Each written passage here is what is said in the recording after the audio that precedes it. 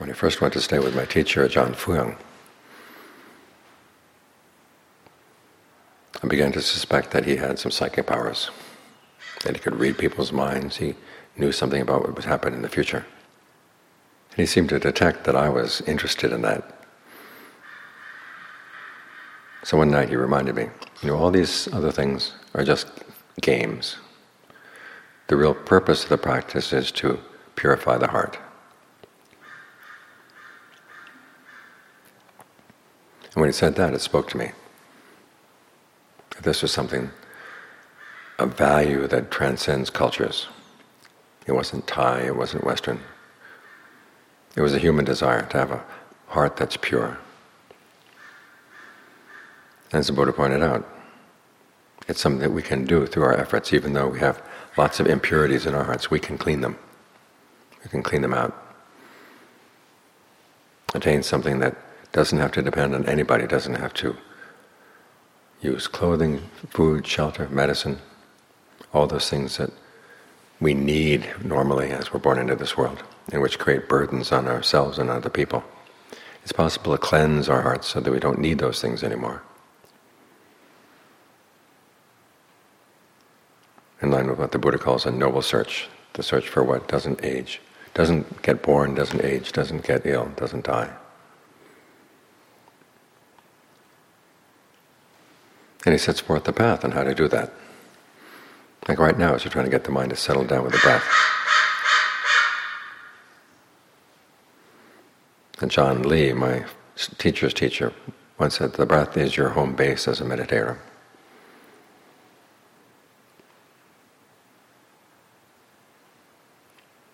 This is where you should always go. I noticed as we're coming down the hill today,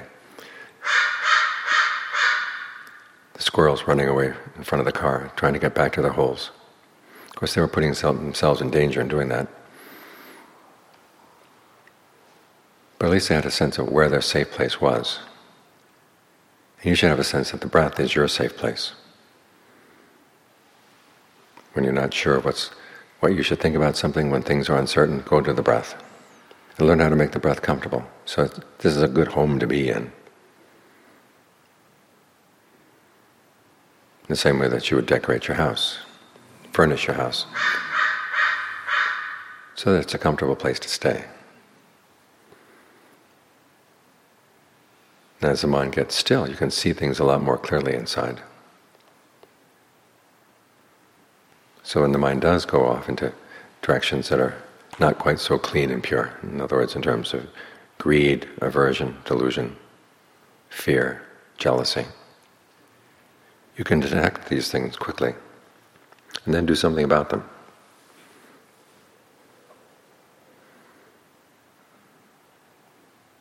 But it's important that you maintain this sense of values, that this is what you really want in life, because the world has so many other values that go in other directions. There's a story in the canon. The Buddha's been spending the rains retreat near one of his cousins. His name was Mahanama. And at the end of the rains retreat, Mahanama learns that the Buddha's going to be leaving. He was concerned, how is he going to look after his mind with the Buddha's away? Because having the Buddha there every day, had him thinking about the Dharma, had his mind imbued with all the qualities of the Dharma. So the appeal of the world got farther and farther away. And he was afraid that when the Buddha wasn't there, his old worldly thoughts would come back.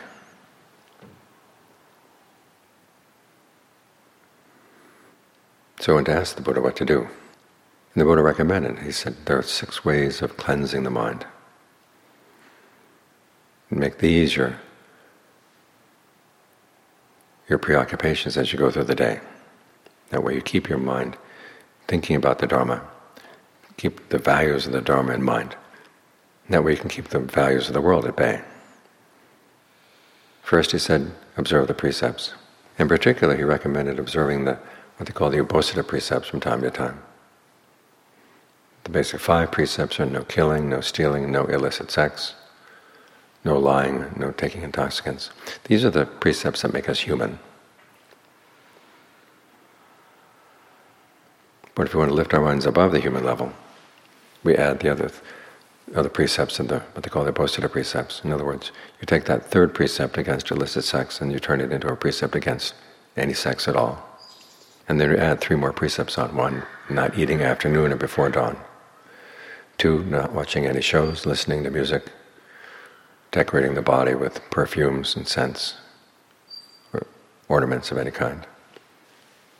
And then finally, no sleeping or sitting on high, luxurious beds or seats. When you add these precepts, you're bringing in the principle of restraint of the senses. Because we tend to look for our happiness in terms of nice sounds, nice sights, nice smells, nice tastes, nice tactile sensations. And the Buddha wants us to look elsewhere for our happiness. So we place some boundaries on these things. Place a boundary on our eyes that we're not going to be watching shows, a boundary on our ears that we're not going to be listening to music. Boundary on our nose, we're not going to be putting on scents or perfumes. Boundary on our tongue, we're not going to be eating after noon. Boundary on the body, that you're not going to be having any sex, you're not going to be lying on high beds, luxurious beds. Okay, when you place restraint on your 5 senses this way, where are you going to have to look for your happiness? In the mind. Look for your happiness in the development of meditation. And then to make sure that you maintain your values and don't get overcome by the values of the world. The Buddha recommended 6 recollections, themes you can keep in mind to deal with any defilements that may come up. For instance, the defilement that says, oh, this Dharma is nothing really special. Well, you think about the Buddha, the kind of person who found this Dharma. He wasn't your ordinary kind of person who just sat around thinking about things and writing about his ideas. He'd put things to the test. He almost starved himself to death, trying the path of austerities, realizing that that didn't work. But then he didn't give up. He had already seen that there was no lasting happiness in pleasures of the senses, and nothing is accomplished by austerities. So what's left? Well, finding pleasure in a state of mind that's not involved with sensuality at all. In other words, inhabiting the body inside what's called the pleasure of form, how your body feels from within, as you breathe in, as you breathe out. And you can adjust your breath to give rise to a sense of ease, give rise to a sense of rapture, refreshment. Look for your happiness there. And then he didn't stop there. He said, what's the use of these states of ease? And you realize that you can gain knowledge, and most importantly, you can gain knowledge into why greed, aversion, and delusion arise in your mind, and how they don't have to. That was the Buddha's special knowledge. But it took someone who's really true, honest, truly dedicated, wise, pure, compassionate. That's the founder of this Dharma. So you're thinking these ways, so that when anyone else comes and tells you, well, so-and-so is really bright, so-and-so is really smart, you have to ask yourself, well, they were nearly as wise as the Buddha. If you really care for your true happiness, you want to take the best example of wisdom there is, follow that example. And we keep reminding yourself, we're lucky that we live in a world where the memory of a Buddha is still alive. Because there's so many worlds where they may have had a Buddha and they've forgotten about it, or they haven't had a Buddha at all. And there's no clear principles for how to find happiness in a way that's solid and lasting. Which brings us to the second recollection, which is the recollection of the Dharma, the teachings the Buddha gave. These are teachings that have stood the test of time for more than 2,000 years. And as the Buddha said, it's not that he made these up, he discovered principles that have been there all along. These are principles that are timeless. Every now and then you hear the belief that the time for nirvana is past, nobody can attain right concentration. But as the Buddha said, these are timeless principles. And we can live our life by timeless principles instead of living by the latest fad or the latest piece of news that comes through the media. Because what we need is something to get our minds out of what the media has to say, because who knows who's putting those stories in the media, why they're putting the stories, why they're explaining things the way they do, what their purpose is. We look back on the news of 20, 30 years ago and realize how much it was distorted. We can tell ourselves it's probably distorted today, no matter where you look. Because it all comes out of defilement.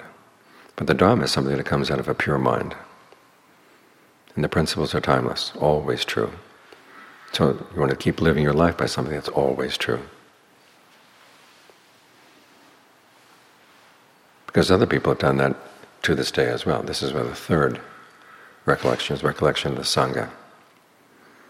Sometimes we think about the Buddha, he seems awfully far away, a long time ago. But then we have examples who've been alive during our lifetime, people who've devoted themselves to the practice and have found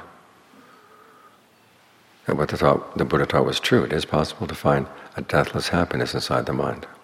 And they've been able to teach it to others. And other people can do this, and they're human beings close to our time. Why can't we do that? So these forms of recollection here are to remind ourselves that these principles of the Dharma really are true, and they're still true today. And these are the principles you want to keep as your values as you go through the day, regardless of the values of the people around you. These are the things you want to hold to. The remaining three recollections are to give yourself confidence. Because sometimes as you're practicing, the results are coming slowly, and you might tell yourself, well, maybe I don't have it in me. And the Buddha says there are recollections that to remind you that yes, you do have some goodness. You have the goodness that makes you eligible for practicing even further. These are recollection of your generosity, recollection of your virtue. Realizing that you have been generous in the past, you have been virtuous in the past. And these are sources of self-esteem. These are sources of confidence. The sixth and final recollection follows on those two. Recollection of the devas. These are heavenly beings. And we don't sit around thinking about heavenly beings. What we think about is the qualities that make a human being into a heavenly being. And we can reflect on the fact that we have some of those qualities too. It starts out with conviction in the Buddha's awakening. Virtue, generosity, learning the Dharma, and discernment. The ability to see what's going on in your own mind. See when something unskillful is arising and realize you can do something about it. Seeing that something skillful has arisen and you try to maintain it.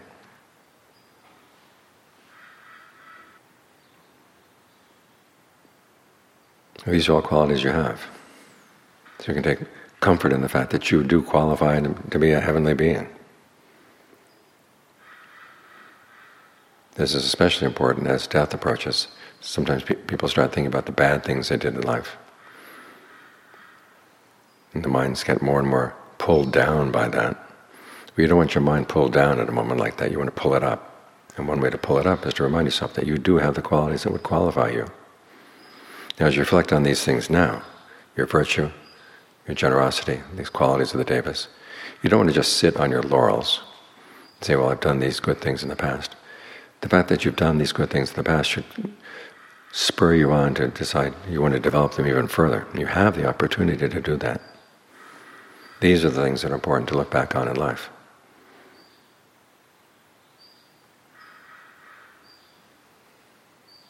All too often we look back on pleasures that we miss, or pleasures that we used to have but are no longer here, or pleasures that we wanted in the past and never got. And the mind gets absorbed by those things. Well, that's not where you want your mind to be. You want your mind to be on the good things you've done, and the good things you still can do based on what you've done already. That lifts the quality of the mind. And it's in this way that you cleanse the mind of its discouragement, you cleanse it of its laziness. You cleanse it of its tendency just to fall in line with what other people are doing and thinking. You try to live your life in the light of the fact that there has been a Buddha, he's left his Dharma. The members of the Sangha are still alive to show that the Dharma still works. When you can keep those things in mind, then you can maintain the values that purify the mind. And that see the purification of the mind, 1, as possible, and 2, as desirable. And 3, something you can do. That's how the heart is purified. The Buddha never makes a clear distinction between heart and mind. Every emotion has its thoughts, every thought has its emotions.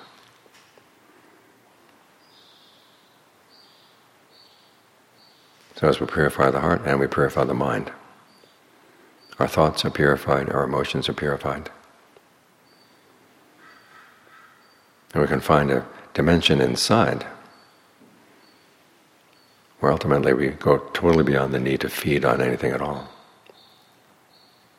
That's when the heart is really pure.